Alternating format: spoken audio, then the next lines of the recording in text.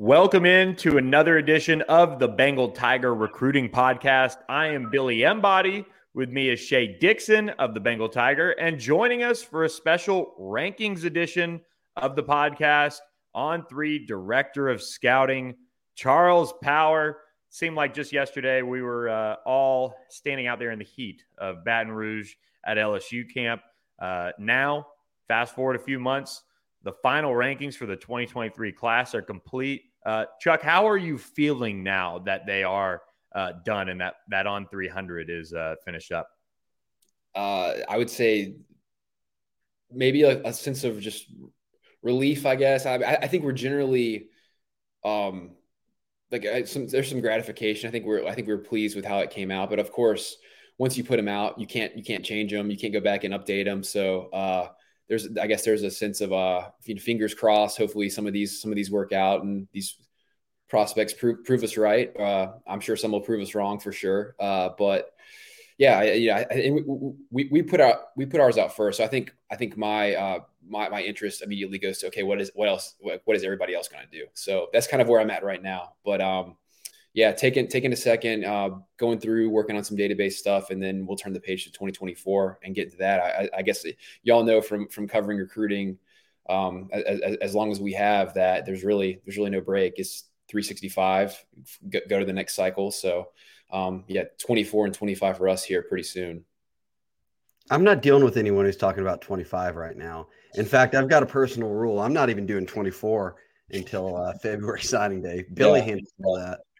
All right. Well, I see people saying like sending 26 stuff. I'm like, man, like that is way off my radar. Like we have a 25 watch list and we'll have to expand it to 300 relatively soon. But my general rule is I don't really start watching you until probably at least after your freshman year, because, from doing this long enough, like there's so many guys that are huge 8th grade, 9th graders that just don't end up being top prospects. And there's so many top prospects that we find their senior year. So yeah, I think that's probably the mentally healthiest way to approach it.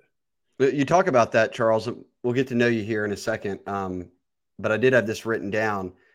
People want rankings, right? So if a kid's a sophomore and you do a top 100, you've talked about this for a long time. Are you pigeonholing yourself in a way? Like, because at that point, you're only evaluating kids who actually got to play as freshmen or they saw in a camp before their sophomore year. By the time kids are seniors, you've seen so many more guys that every year we see it. These early top 100 lists, someone falls off, and you've said it before, when you have to rank them, well, the number 5 guy may end up 500 at the end of it, and then it just kind of makes you look bad. Yeah, what's the approach? Yeah, for sure. It's a sample size deal at the minimum. It's a sample size, and you're so early in the development as well. So it's have they played? And there's going to be so many guys who haven't played yet. Think about if you're a quarterback and you're a backup or you're playing another position behind a good high school player. Like you think of like a Patrick Mahomes, he was playing safety as a sophomore in high school. So there's so many situations of that where a lot of future top prospects, top NFL draft picks aren't playing as freshmen or sophomores. So for sure. And I think just generally speaking with those early rankings, like you hit the nail on the head, Shay. I think we do it from a product standpoint. I think it's a service to the fans to know, okay, these are the top underclassmen that we should keep an eye on. Especially like in our state, in our area, these are guys who are on the radar early. And a lot of times they do end up being the top prospects, but it's very loose. It's a very loose projection. And to be honest, I think when you make these early rankings, I think if you're doing it in the most honest and accurate fashion, you have to be willing to be fluid with understanding that what we get later in the process, senior season, all-star games, that is so much more valuable than what a guy did as a 9th or 10th grader in high school. And a lot of those early rankings are really like we're working to fix mistakes we made on the initial one the entire cycle. So yeah, it's definitely a tough it's a tough one to thread a little bit with trying to project that far out. But honestly, I think that's probably really one of the more difficult things we have to do is the early rankings and trying not to back ourselves into a corner. But also too, I mean, we operate with the understanding. I think at On3, like we're probably more aggressive with moving, making moves we have that we need that we feel we need to do, and that's just trying to be as accurate as possible. So yeah, the early rankings are definitely a whole beast of their own for sure. We'll keep it current on you here on this podcast. We're going to review guys who've already signed. So that's the best part. Yeah. Got Charles Power on, Director of Scouting and Ranking. That is the title, right, Charles? On3? Yeah, I believe so. Whatever you want it to be. Give us the breakdown. Everyone knows Billy went to SMU. If people don't know, I went to LSU. It might be hard to tell sometimes. You did go to an SEC school. It just wasn't LSU. What were you doing before you got into recruiting? Yeah, I grew up in Myrtle Beach, South Carolina. Went to University of South Carolina for college. Just kind of got into it there. Both my brothers play college football, so that's kind of really how I got into just following recruiting and just tracking it. I mean, I remember I started following recruiting really in high school. Like I remember watching the old like Fox Sports South TV shows. And then going to seeing a lot of guys in person. Like I just like going to high school games back then, and really kind of got into it in college. South Carolina was the state had a ton of top prospects. It really was kind of like the golden age of football players in South Carolina, which like when I was in college or like the years after. So I would go and see guys in person. Like I remember going to see an Alshon Jeffrey play in high school, saw Jadeveon Clowney, like Cordell Patterson, Stephon Gilmore, and just tried to go to those games and just kind of got into it that way. I mean, I didn't plan on getting into this really. This wasn't like, I didn't go to school for this. I just kind of, I'm sure it's probably similar to y'all. I just kind of like backed into it, but this, like, it was kind of a deal where like my senior year of college, I was like, okay, like, do I want to go to law school or do I want to give this a try? And I decided, like, I was like, yeah, I'll probably give this a try. And, got on with 24/7 Sports, covered Alabama recruiting with Tim Watts and Bama Online for 4 maybe cycles, and that was a great experience. Just getting the 5 for 5 cycle. Yeah, and I think learning the recruiting landscape. I think when you cover Alabama, it's probably similar with LSU. You're almost like a national analyst in that the prospects I was reporting on were from all over the country. I think one year that one class I covered for them, I think they signed players from like 15 or 20 different states. So it wasn't like they were all in the backyard. Covered like a guy like Derrick Henry really closely, like Marlon Humphrey, guys like that. So you kind of understand just like the national landscape a little bit.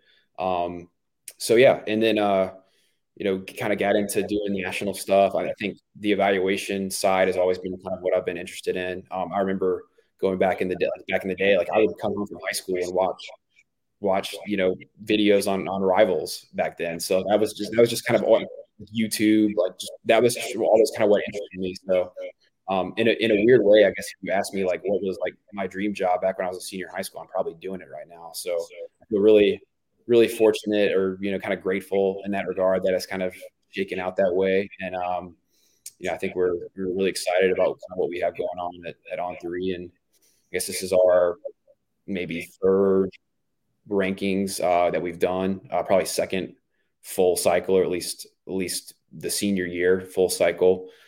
So yeah, I think we're in the process of building something pretty good, and just enjoying being a part of it. Yeah. Charles, like when you get into this and you start looking at players, and you mentioned that experience covering Alabama, and it is kind of similar for Shay and for myself. I get pigeonholed sometimes into going out and seeing some of these guys, and I catch myself saying, well, he doesn't move like Jamar Chase. He doesn't move like Derek Stingley. He doesn't move like some of these guys, Clyde Edwards-Helaire. How do you try to process some of these players that are clearly you're projecting and we're projecting, and we're trying to see these players that we rank as 4 and 5 stars turn into NFL greats? how difficult is it to see some of those nuances that you have something special, especially early on with some of these players that have been 5 stars from the get-go and things like that? Yeah, it's something we're always working on. I think just from our process, I try to go back, especially around the NFL draft period every year, and really go back and take a retroactive look on what guys who are top draft picks, which really is kind of how we judge our rankings. It's kind of the benchmark for our rankings is the NFL draft, what they look like in high school. Some of it is just my personal experience. If I did see them in high school, what do they look like? And then go back and I'll go back and watch film on those guys and look at like different markers. We're kind of into some of the analytical stuff.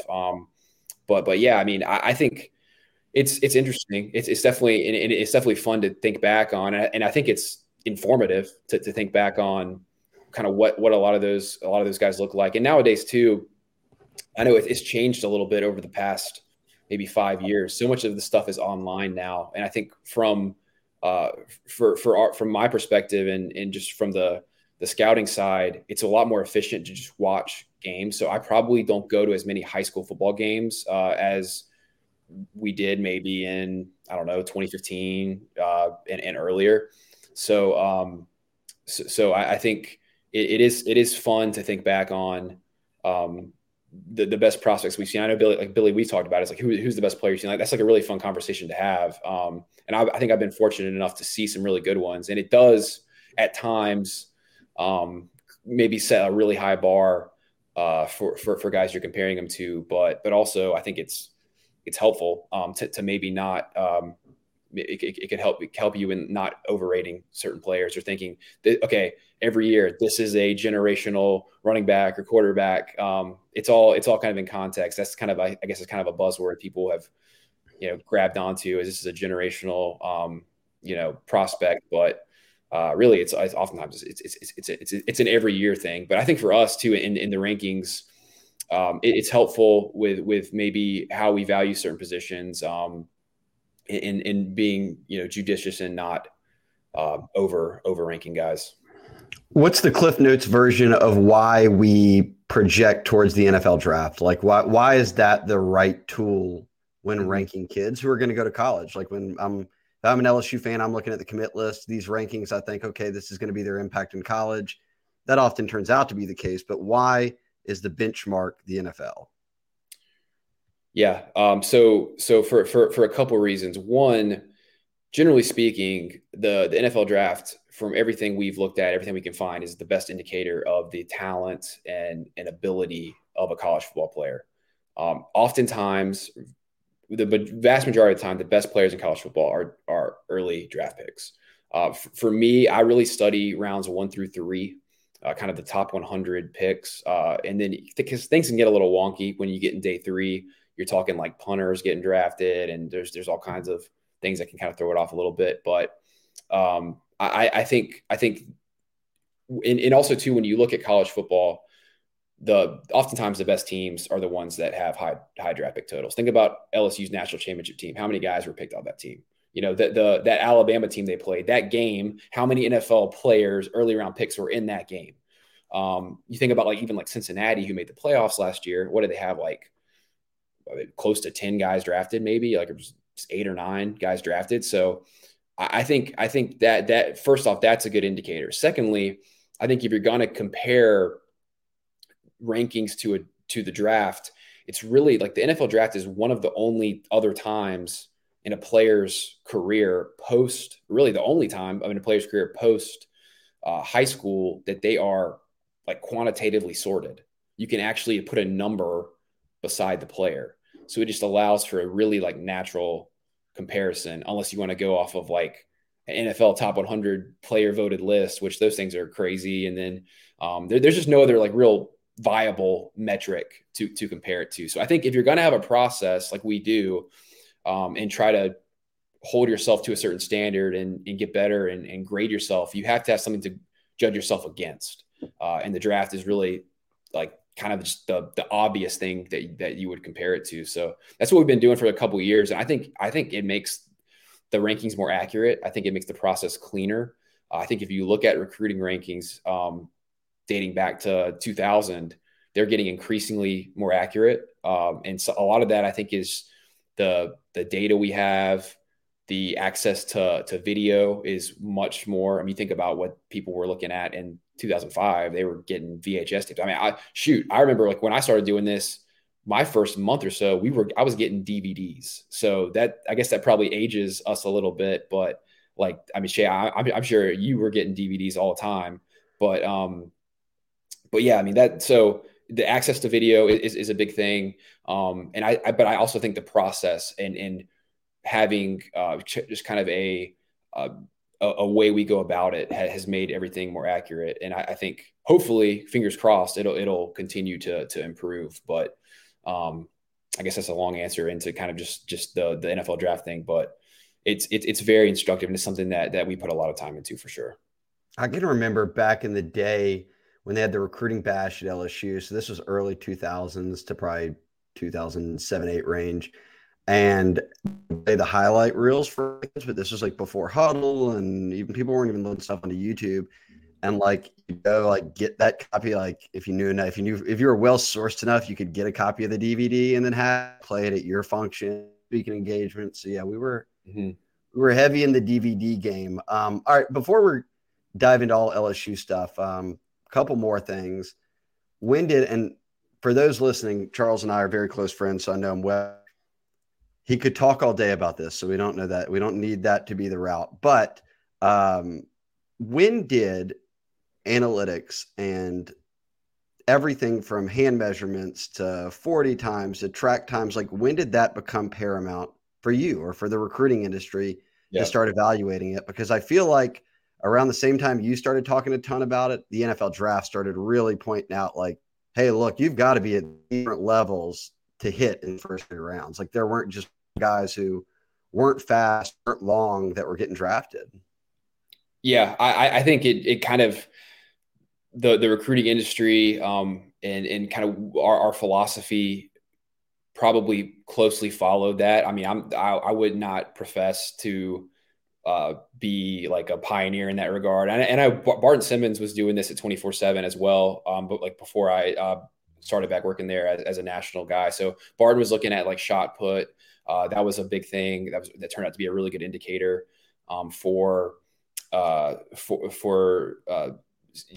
like linemen, big guys. And I think there were college teams that were doing this really well, that were going after like track athletes.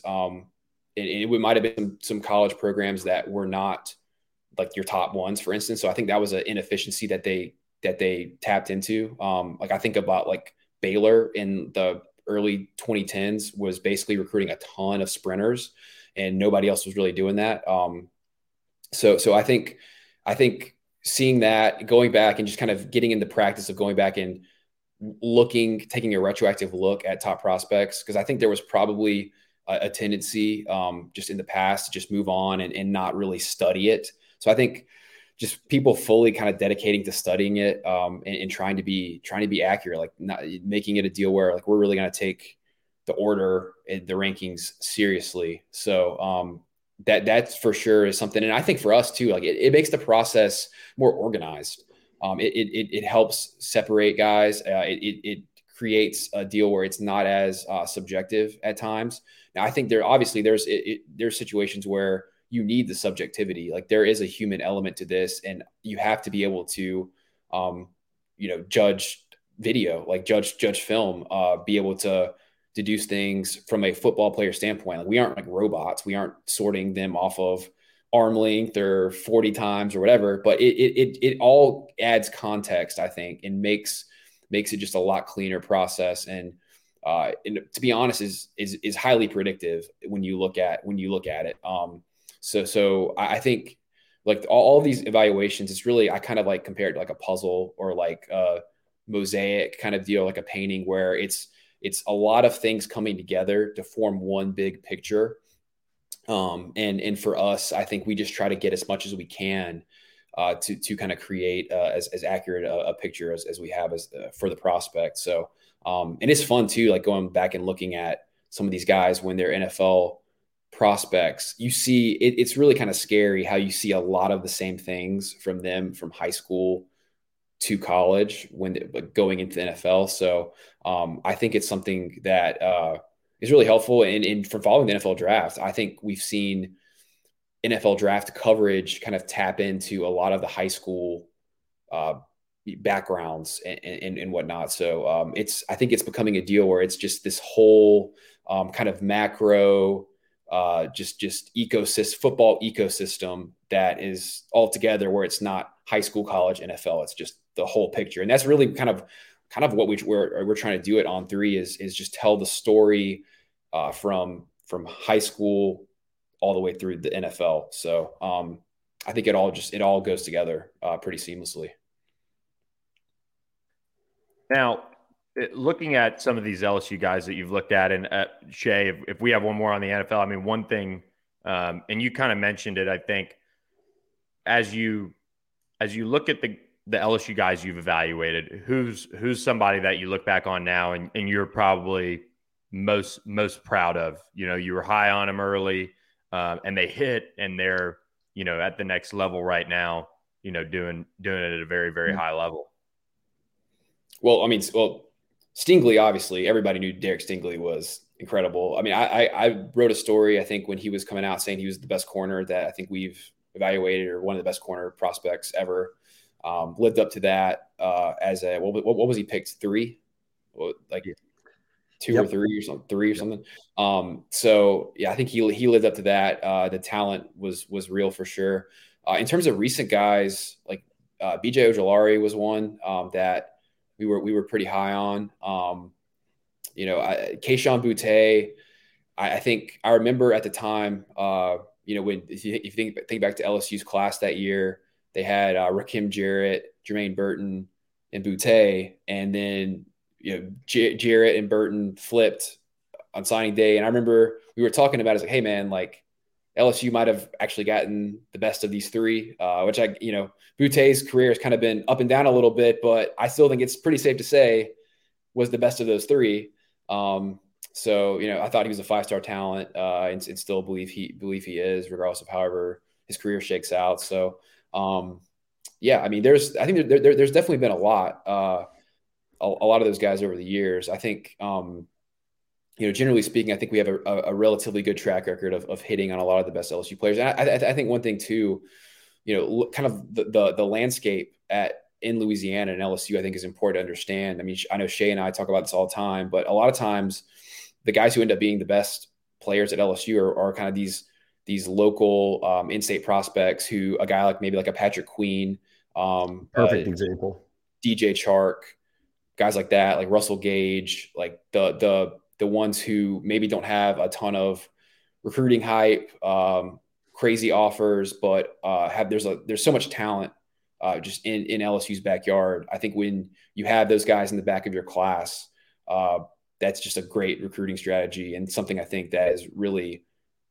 helps separate LSU as, you know, I think you could argue LSU has the best recruiting, like the strongest recruiting footprint of any program in the United States. And I think that the fact that there's that kind of untapped talent in Louisiana every year, with guys who, once you get them in a program, have a lot of developmental upside. I think that makes LSU a special place, and really why so many different coaches have won national championships at LSU. Like I think it's something to do with the talent you can recruit within your, you know, several hour radius of Baton Rouge. And look, even when they miss on guys, they can still go on to have success. 5 for 5. They missed on a few guys. For those that didn't pick up earlier, Charles was working at the Bama site at the time. We were down at the Trop in St. Pete. That was before they moved the game. Do you have a best 5 for 5 memory? Because you really were you were just in the 1-for-1 camp. You really weren't worried about everybody else. Yeah, we were tracking Jalen Tabor as well that day. I think just Jalen Tabor and Travis Rudolph. Nobody cares about the other 2 kids that announced that day.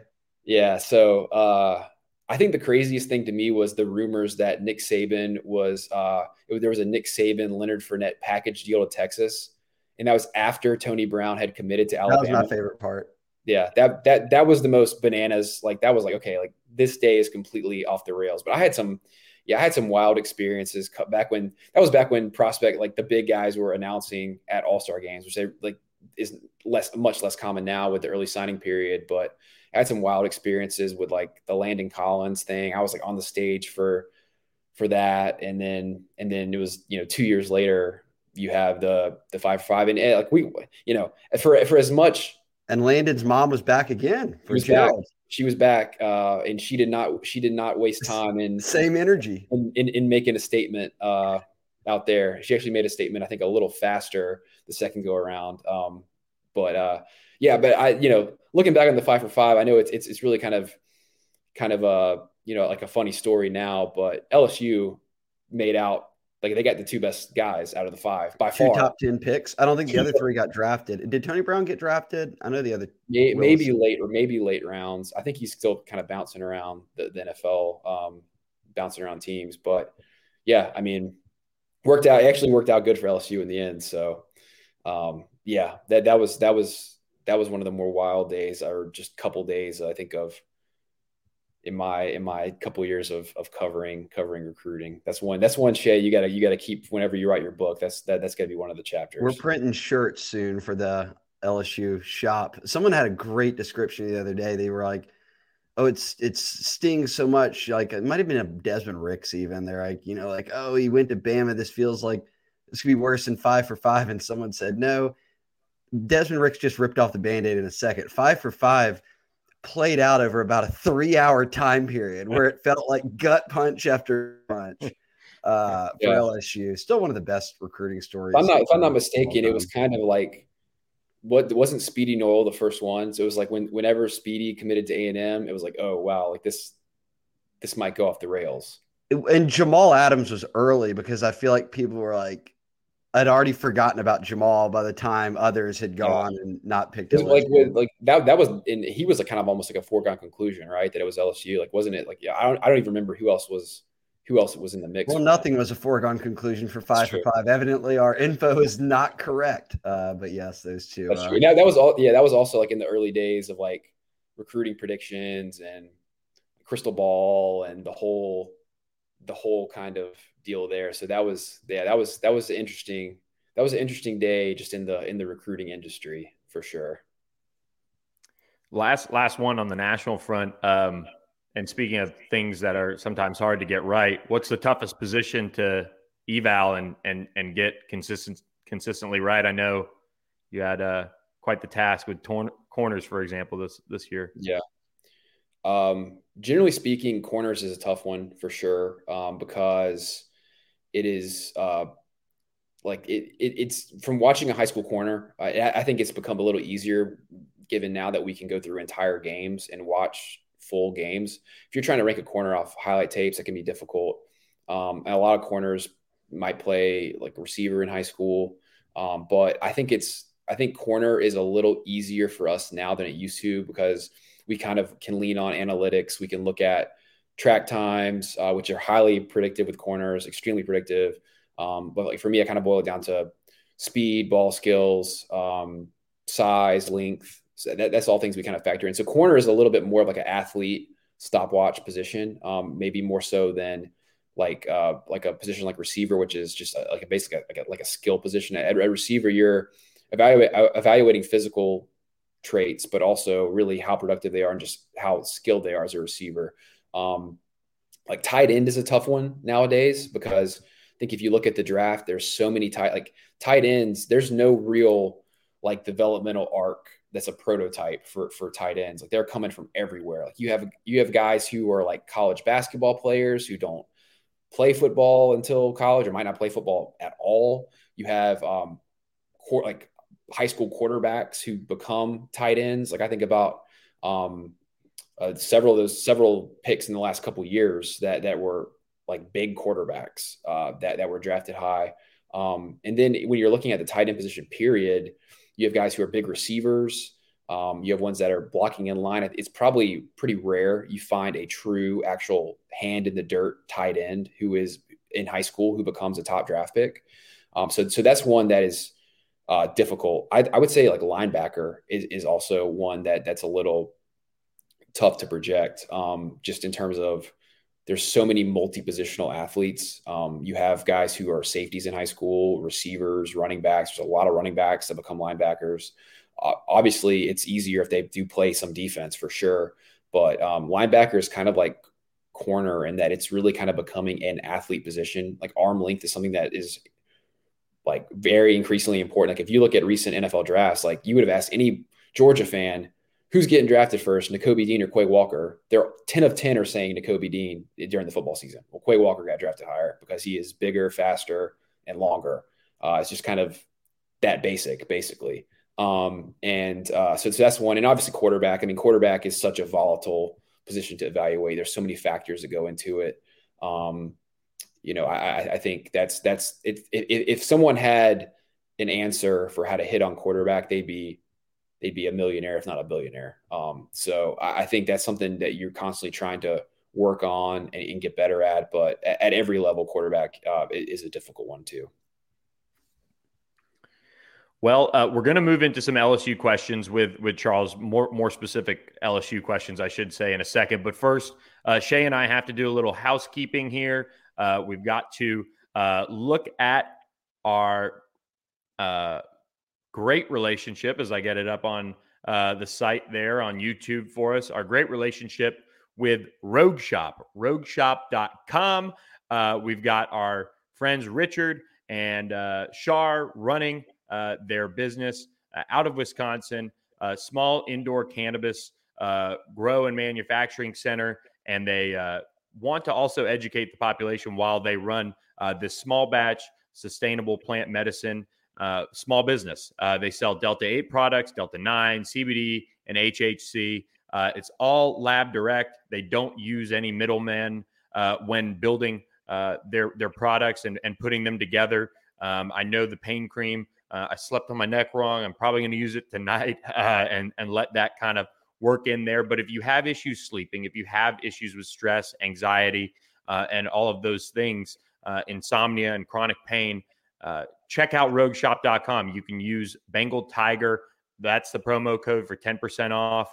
And if you have any questions, jump on the site, rogueshop.com. You're very likely going to end up talking to Richard or Shar themselves with the live chat. It pops up.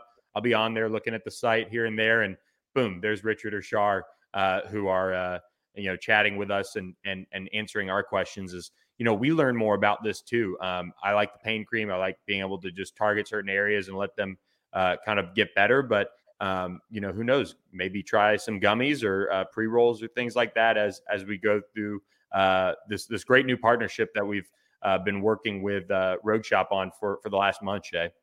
I've been sleeping like a baby. My package came in. They've got the tinctures in there, which is just like the liquid drops of CBD. And then you put some gummies, a few other things. Richard sent me a nice care package, and out like a light. Woke up feeling energized, ready to do long podcasts like this. Yeah. If you want to support a veteran-owned business, husband and wife shop, check out rogueshop.com. They're also in the business of consulting people on cannabis. Their consulting company is DGIY, Don't Grow It Yourself. So they're really in this to help people. Again, sleep, chronic pain, anxiety, insomnia, all that stuff. These are the types of products that can help you guys through that. So check them out. Appreciate their support of the podcast, as well as helping out Bengal Tiger subscribers as well with Bengal Tiger. That's the promo code for 10% off at rogueshop.com. Moving back into our podcast with Charles Power, now at the bottom of your screen on the YouTube page if you're watching this. Charles, this cycle for LSU in the 2023 class was pretty much headlined by Deshaun Womack and Zalance Hurd as far as the 5 stars for On3. One, a Louisiana prospect who On3 was highest on for a long, long time. From the beginning, Deshaun Womack, a guy that finishes as a 5-star who's been on this upward trajectory for a long time as well. You're familiar with the roster. We talked about B.J. Ojulari earlier. Emory Jones was somebody that we were high on as well. Finished actually above Will Campbell, I believe, in the rankings and started at right tackle a good bit. Do you see Deshaun Womack and Zalance Hurd being able to break into the starting lineup in 2023 for the Tigers? I think they definitely have that ability for sure. I mean, a lot of this comes down to situation, opportunity. Y'all would know a lot more about that than me, but I think Lance Hurd has a shot of maybe being LSU's starting right tackle next year, and I think that would give you the option to slide Emory Jones inside, which I think he's probably most natural as a guard, just long term. But I think seeing Lance Hurd in person at Under Armour just kind of solidified like our belief that I think he is probably more ready to go than people give him credit for. This is a guy who has not played offensive line for very long, but just given his physical ability, the length, how big he is, he's added size. I think he probably will need to reshape his body a little bit. I think he could. I don't know his exact weight, but I would guess he's probably over 320 right now. I think if he could trim down and put out, like, just get in the weight program for a little bit, I think he's a guy who would continue to benefit there.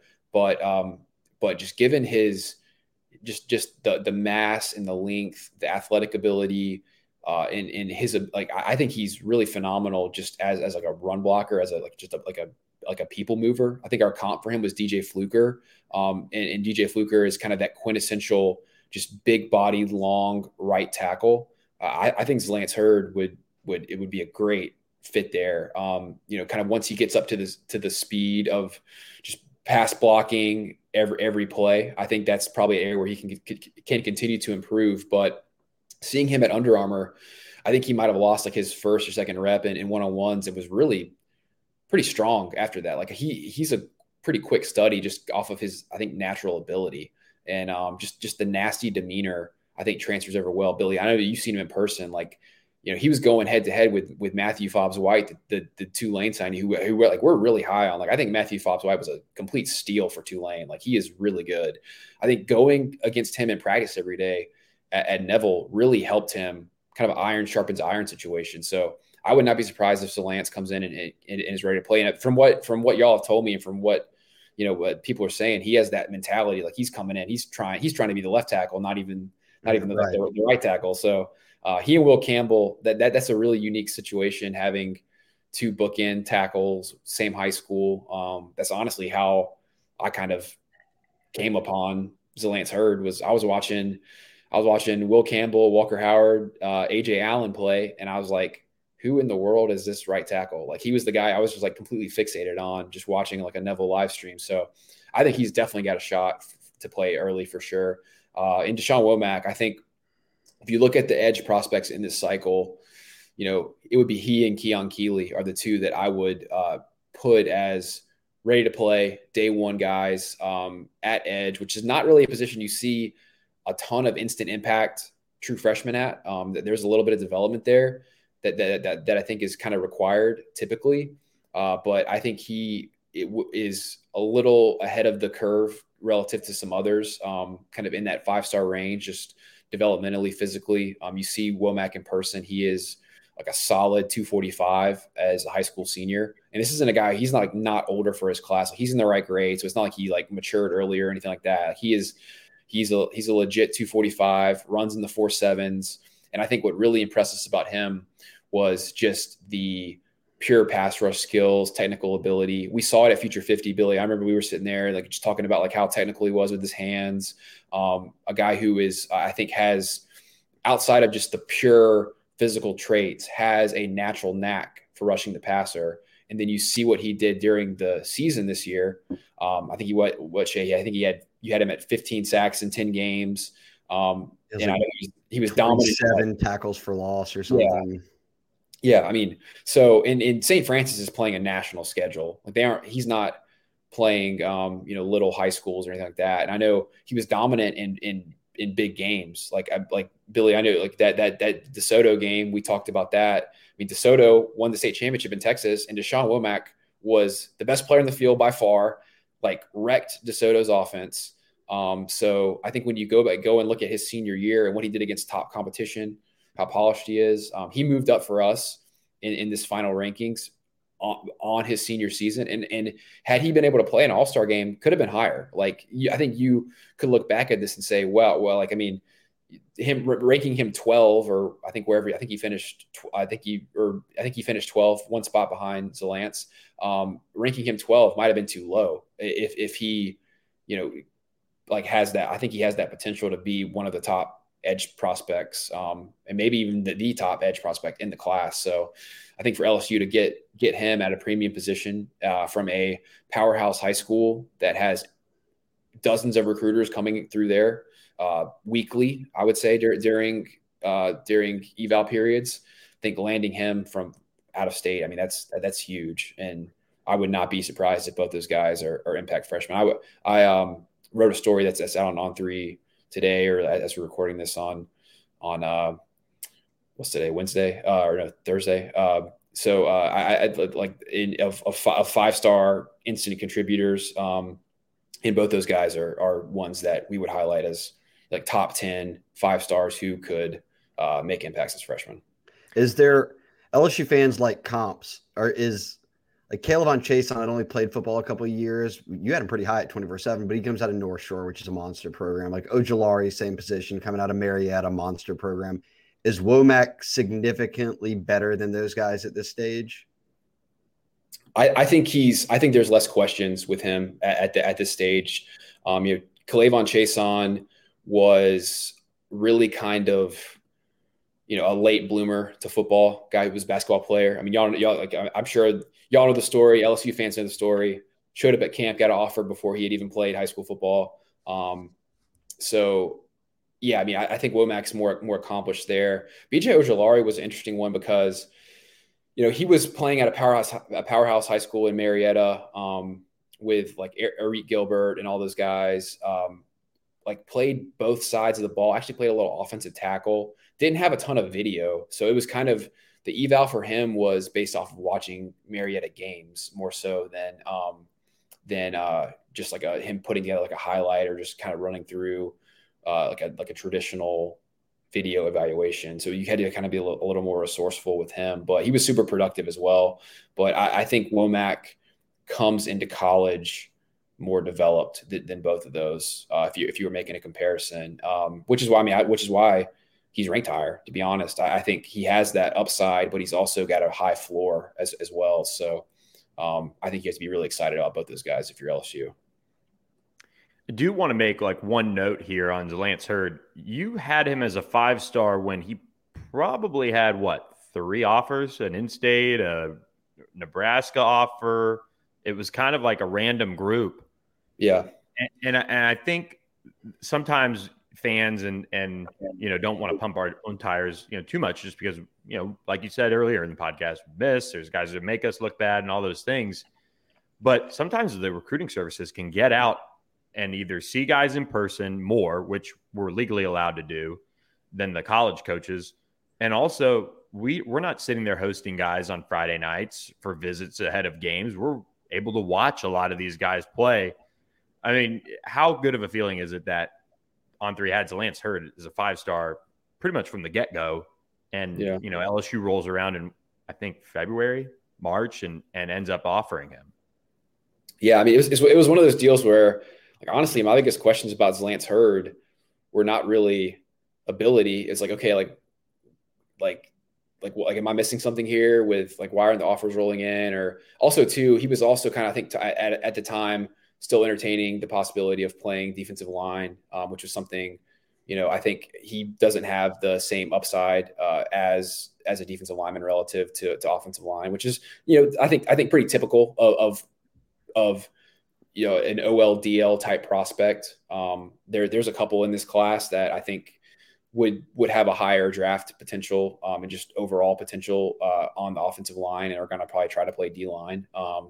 And that's something that I think you probably have to factor into rankings, I guess, if you're projecting a little bit. But we also kind of operate from a standpoint of, I think, typically players and teams find their best position. At least you would hope that. I mean, that's really how we look at it. A lot of times prospects can be, when that conversation comes up saying, oh, like, why are you ranking me here when I want to play here? They take it as a slight, which really we're trying to look at you in the best light possible.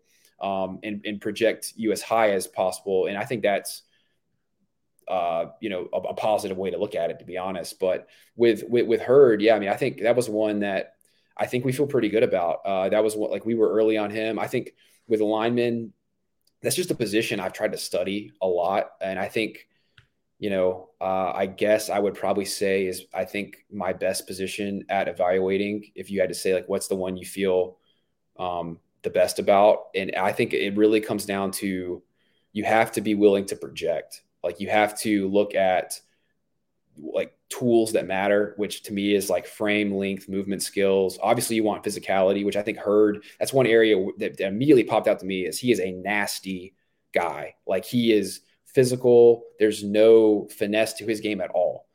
So you weigh that as well. But I think, college coaches can get in the habit a little bit of valuing your 300 pounder, 330 pounder, who is as a 10th grader. And those guys, a lot of times, if you look at just the track record, don't hit as much as ones who are maybe a little leaner, more athletic, maybe play defensive line, multiple positions, play basketball, wrestle, throw the shot put. That can just be a better indicator. I think, like, the guy, like, Hurd was almost kind of like our Charles Cross this year. Like, Charles Cross is one who, I think my first thing at 24/7 was, we had to move this guy up, way up. I think he was committed to Florida State at the time, ended up signing with Mississippi State, became a top 10 draft pick. Didn't have a ton of, the SEC was not lining up for Charles Cross. But I think if you're willing to project, and not go for the guy who looks like a finished product when he's in 10th or 11th grade, I think you can hit a lot of the offensive linemen. I think Hurd was one that's probably a good example of that. And also too, like, I mean, shoot, like, this isn't like Lance Hurd was a 260 pounder. Like, you got him on the scale, I got LSU camp, I think he was 308. So there was less questions with him, I think, and less projection involved with him than typical of that kind of high upside offensive line prospect. But also too, some of it might've been, that was his first year playing O-line as a junior at Neville, transferred high school. So that's a factor as well. But I feel good about this Lance Hurd one for sure. And it's, I think just from a general industry perspective, it's probably good that he's ranked high everywhere, because I think that's one we'll look back on. I'll look back on and say that was a good one for sure. Well, we don't want to keep Charles forever, but we do have, so we'll maybe lightning round this here to go. We're not going to hit on all these kids, but those are your 5 stars. A lot more guys in your top 300, Charles, but one guy who's not, and we'll let you lump him in with the receivers here, Kyle Parker. And this is for Hester on the board, who has been begging to have his moment to talk with Charles Power about Kyle Parker, a signee out of the Texas area, 4-star, comes in with Jaylen Brown. They get him out of Miami, another 4-star, and then Shelton Sampson, obviously here in Baton Rouge. Your thoughts on those guys? Because you had Shelton's a top 100 guy, Jaylen Brown's a top 150 guy, and then Kyle Parker is obviously not in the 300. Start with Parker. What are your thoughts on him? Because it seems physically he actually might be the most ready to play, maybe just not long-term the top talent. Yeah, I think Kyle Parker comes in extremely polished. This is a guy who works really hard at his route running. He's working with trainers, comes from a high school program in Texas, Lucas Lovejoy, that is just really well coached. So I think it's going to be not a tough transition for him at all to LSU. And I think of those 3, just from a polish and development standpoint, yeah, he's certainly the most advanced. I like looking at his skill set. I think he is a high volume possession, probably slot receiver, a guy who you can just throw underneath intermediate routes to. Watching him this year, he's really good after the catch. I think he's got some natural tackle breaking ability. He's not going to blow you away from a physical perspective in terms of just like the speed or size necessarily, but highly skilled, tough. I think he'll do dirty work for you and pick up yards after the catch. So with that group, just in general, I think when you look at receiver rooms and receiver classes, you want to have a variety of skills. You don't want a bunch of redundancy, I think, at receiver. I think when you're looking at a receiver room, I think one of the best ways you could build it is just to kind of view it like a basketball team, like various guys who can do different roles, because you kind of want that variety on the field for you. So you look at Jaylen Brown. Jaylen Brown, I think, is like a Z receiver, like field stretcher guy who can pull over a safety with his ability to run deep. Jaylen Brown is interesting. I think there were probably some questions with him just off his senior year, like the play strength, and just I think he's a guy who probably will really benefit from getting in the weight room at LSU. But he looked like, I think he helped himself a good bit seeing him at the All-American Bowl. He was very good out there. I thought he caught the ball well. His speed translated against running against top corners. So he's a guy who might, I would not be surprised if Jaylen Brown outplayed his ranking, to be honest. The receiver group is pretty deep this year, and it is a splitting hairs thing when you're stacking all those guys up, kind of with like nationally, especially kind of once you get out, like once you go from 50 to probably 125, 150, it becomes a very tight deal. And, we can't have 30 receivers in the top 100. So you have to kind of tier it out a little bit amongst other positions. I think we had 16 maybe in the top 100, which is probably about the number that you see in an NFL draft. You typically see 15 receivers on average go in the top 100 picks. So that's kind of what we're benchmarking for. But if you told me Jaylen Brown was one of those top 15 guys, if not a top 10 guy, I wouldn't be shocked based on what we saw. I think he has that upside. And then Sheldon Sampson, I think you would project as like your X receiver. So you have like Parker as a kind of your slot volume guy. Jaylen Brown as your X, and then Sheldon Sampson Jaylen Brown as your Z, and then Sheldon Sampson as your X. Shelton was a guy who we had as a 5-star early on. I think he has a lot going for him. He's big, fast, was productive at Catholic this year. And I think he has a lot of potential. Will continue to get better. I think seeing him in person, this is my first time seeing him in person at Under Armour. I think he has a little more development than we thought to go. He's younger for the class, so I think that'll be time. Is he a guy who's going to play early? I'm not sure, but I still think he has a lot of upside.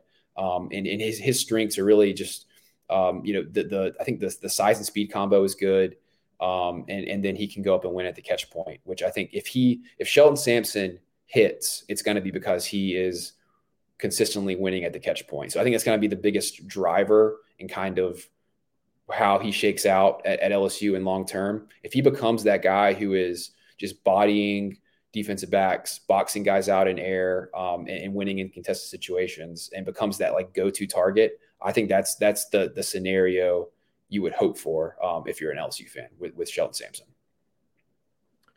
Yeah, and I completely agree. Pretty much nailed it on all those guys. And I think one guy you talk about the catch point and going up and getting it, Kamorian Pimpton.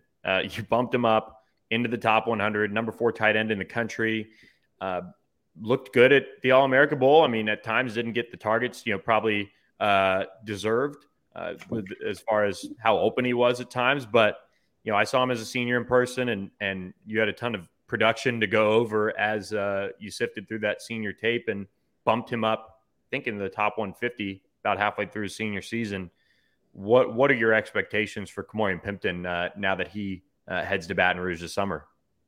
Yeah, Kamorian Pimpton is one of the biggest risers, I think, over the course of his senior year, really nationally. When you look at like top 100 prospects, there's probably, I don't know, like 10 maybe who were kind of 3-star types or viewed in that light entering the fall. And like I said earlier, like the senior year is for us huge in this. It's just, I think it's on average the biggest factor in really kind of trying to pinpoint how good a player is going to be long term. So Pimpton, I think, is an interesting deal where, watching him, he was initially committed to Vanderbilt. Great find by our friend, former colleague Barton Simmons at Vandy. They identified him as a high upside tight end. I don't think he had a ton of production at his previous school. Do you remember what school he went to, Billy, before he transferred to North Crowley? I believe it was Brewer, maybe. Yeah, I think that's right. Yeah. Fort Worth Brewer. So didn't have a ton of production. His measurables are off the charts. I think so. Getting that on him, I think anybody would see his size and arm length. I mean, he's 6'6", 225 with 36-inch arms. I think he's some of the longest arms of any prospect in the cycle. LSU might have signed 2 of the top, I don't know, 5 to 10 longest prospects out of anybody with he and Zalance Hurd. So, I mean, that's a feather in LSU's cap for sure. But So I think his measurables, I think he's a 50+ foot shot put thrower as well. So we had that stuff on him. We didn't have his arm length, but we knew he was a high upside tight end kind of going into the season. Well, and then fast forward, he transfers into North Crowley and just completely goes off, like changed their team. It made like I think they were undefeated in the regular season. I'm watching stuff during the fall on like Friday nights, and he is like a complete mismatch in the passing game. I think of all the pass catchers in this cycle, there's like conservatively speaking, Pimpton is in the top 2 or 3 largest catch radiuses of anyone that we looked at, receiver or tight end. There's maybe one or two other guys you can maybe throw into that mix, but his ability to go up and in high point and just the length and just the overall breadth of where he can make catches is like special and pretty unique. So I think he at the minimum is going to be a big time like red zone goal line target, jump ball. Like he is gonna. I would be surprised if he doesn't catch a ton of jump ball touchdowns at LSU. And yeah, I think one of the things that I think will determine his ultimate ceiling, kind of drawing it back to kind of like what I said about Shelton Sampson. I think if Kamorion Pimpton, and he has the chance to be the best tight end in this class.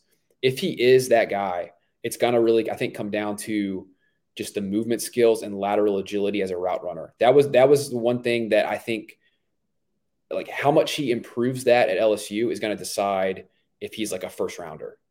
I think the ball skills and his ability to win at the catch point is going to translate like immensely. But how much he can get open within his routes, pick up yards after the catch, and just the movement skills is going to be a big factor. I think he, like, see him in person, Billy. Like, I mean, I don't know if you agree or not, but I think he's pretty athletic. Like he moves well. I think it's just going to be continuing to work at it, and just become more of a technician.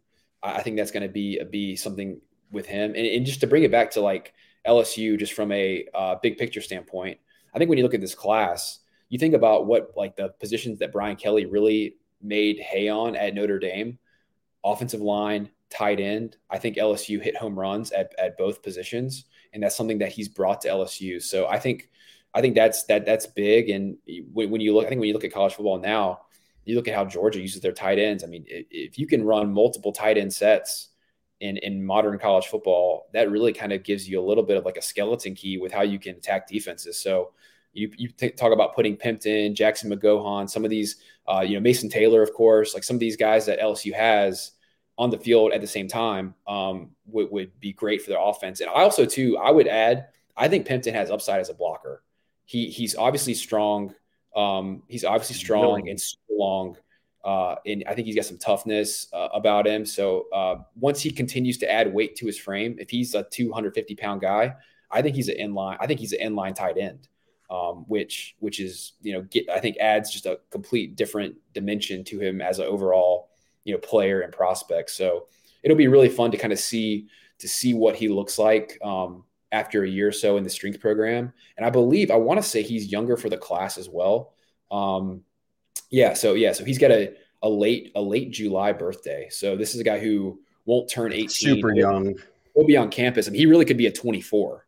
He's kind of got a baby face, so it's not surprising. Yeah, he's really got a 24. And that's one thing too, just from a like overall evaluation standpoint, a trend that I've noticed, I'm probably going to write a story on this. A trend that I've noticed this year is late birthday guys popping, like rising later. That's like senior risers, guys who develop later. Kind of bringing it back to like the early rankings thing. A lot of these guys who pop up on the radar early tend to be a little older, and I think the later birthday, younger prospects tend to develop at a later rate. I mean, I think we're talking about 16 to 18-year-olds in physical maturity.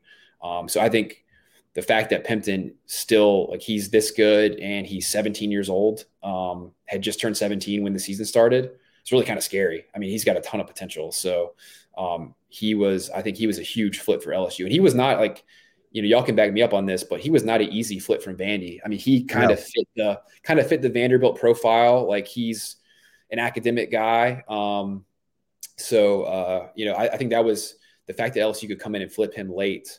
I think says a lot about their recruiting efforts, and the evaluation is strong too. LSU was on him early, like relatively speaking, to him kind of blowing up as a senior. So I think that was a great job by LSU's whole organization with Kamori and Pimpton. He used the word sanguine to describe his LSU offer. Yeah, that's the first time I've ever seen sanguine in any recruiting media.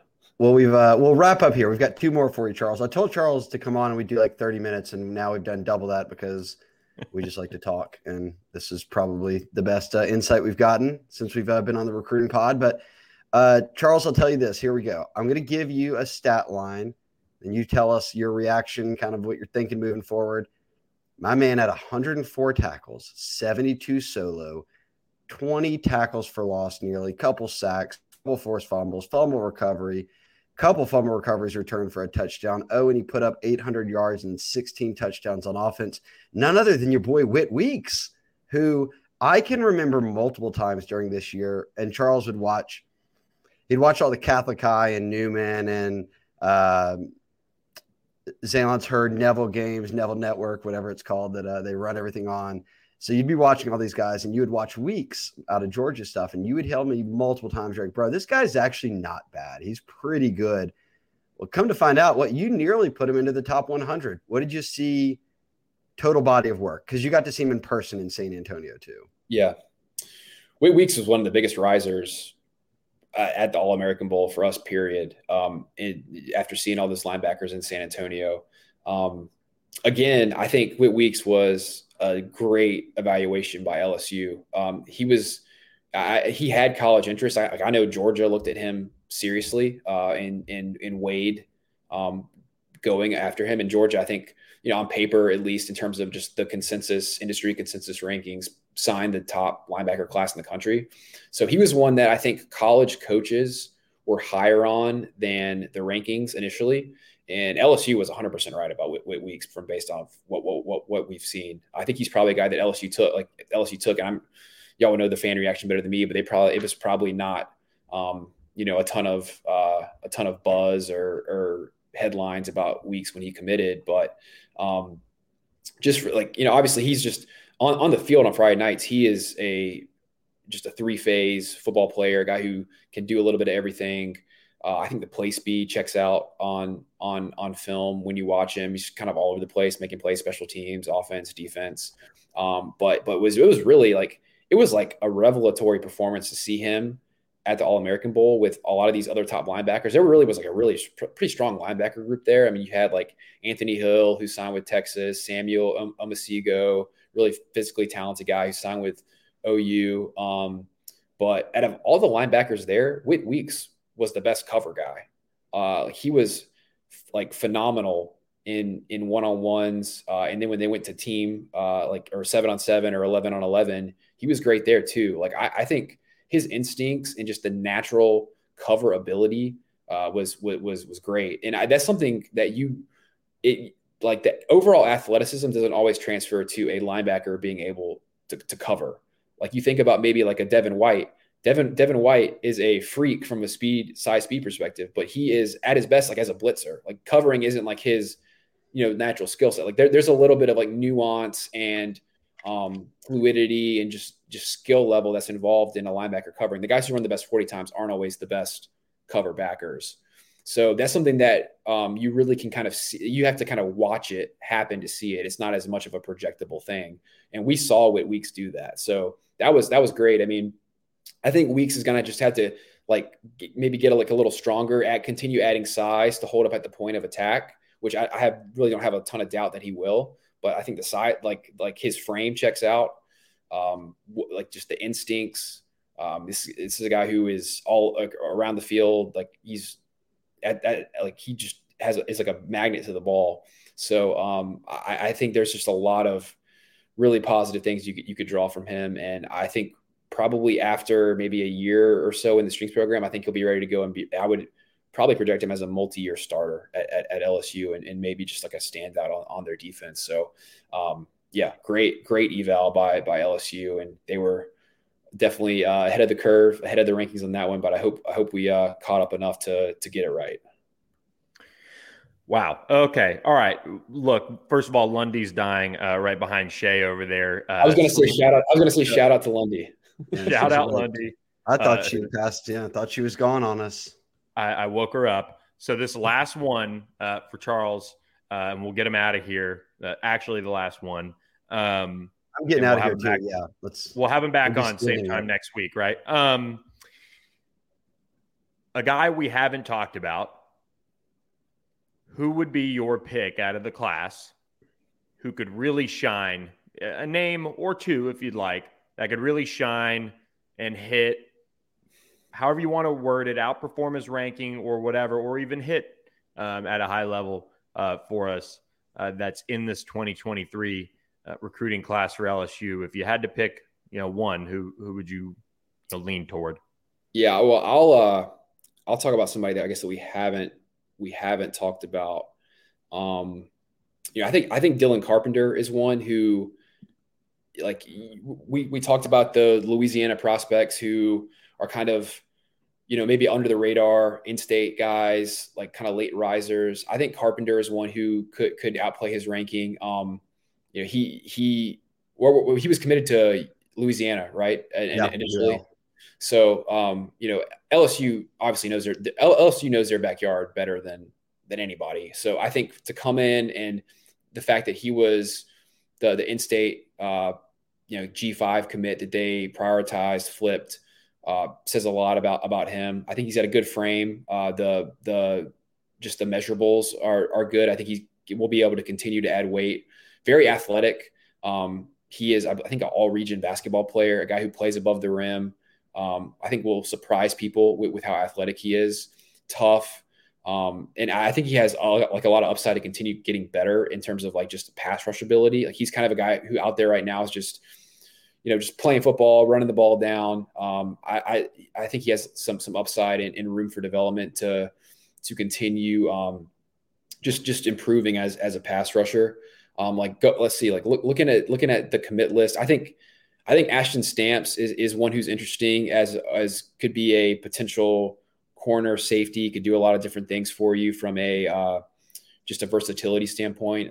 We got to see him in camp. I think he's a guy who has the right approach, and just, if you look at him maybe as a potential safety, I really like his cover ability as like a high school corner who could project as a safety, kind of be that like free safety type. And I mean, I don't think like you can talk about LSU's haul this year without probably mentioning some of the transfers. Like I think LSU's done really well in the portal as well.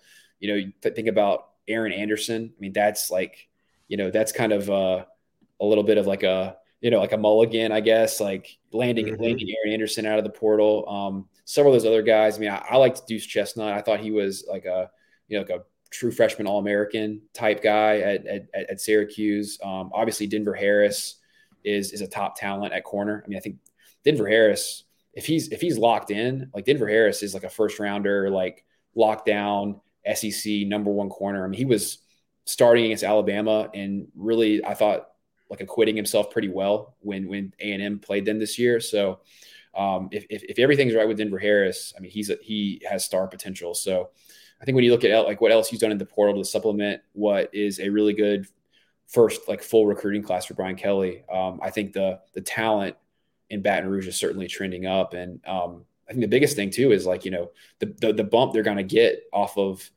an SEC championship appearance season will probably be more felt in 24 than 23, because they have the whole off season and cycle to really sell that to the prospects. So I think just generally speaking, you have to be really, really excited with kind of the overall trajectory of the roster and the recruiting that LSU's putting together. Well, look, Charles, I mean, Shay, do you have anything else? Just say thank you and let him go. We've kept him hostage now for. No, do we ask him if he's on the NUS bus or the JD5 train? Is that where the next thing? Yes, I'll roll with Jaden Davis just based, or Jalen Daniels, sorry, just based off of liking him so much in high school. I mean, I was a huge. You had him #1 dual threat. That was back when I was a huge Jalen Daniels guy. So we'll that was back when we did dual threat. Y'all got away from that. It's just quarterback now. Yeah. So it's crazy to think he's in his I guess going into his fifth year. Yeah. We'll see how that shakes out. I think regardless, LSU's got that's probably a good problem to have. Yeah, absolutely. Yeah, Billy, I'm good. I want Ashton. Ashton Stamps is my pick, so I'm good. Yep. I think Caleb Jackson is mine. Kind of under the radar after getting hurt senior year, but had some things to back it up. So I'll weigh in on that, and we will wrap up this edition of the Bengal Tiger Recruiting Podcast. For everyone, Charles Power, our director of rankings, thank you for coming on the pod. Shay Dixon to my left over there. Appreciate you as always, and Lundy bearing with us on the pod as she had to listen to us for a full hour and 10 minutes. Thank you guys for subscribing to the Bengal Tiger Podcast. We will catch you guys with another edition later this week. Appreciate all you guys who have subscribed to the site as well. You can still get a Bengal Tiger Founders Club hat if you subscribe. $30 gets you access until football season. So for Charles, for Shay, for myself, appreciate you guys listening, and we will catch you on the next edition of the Bengal Tiger Recruiting Podcast. Have a good one, everyone.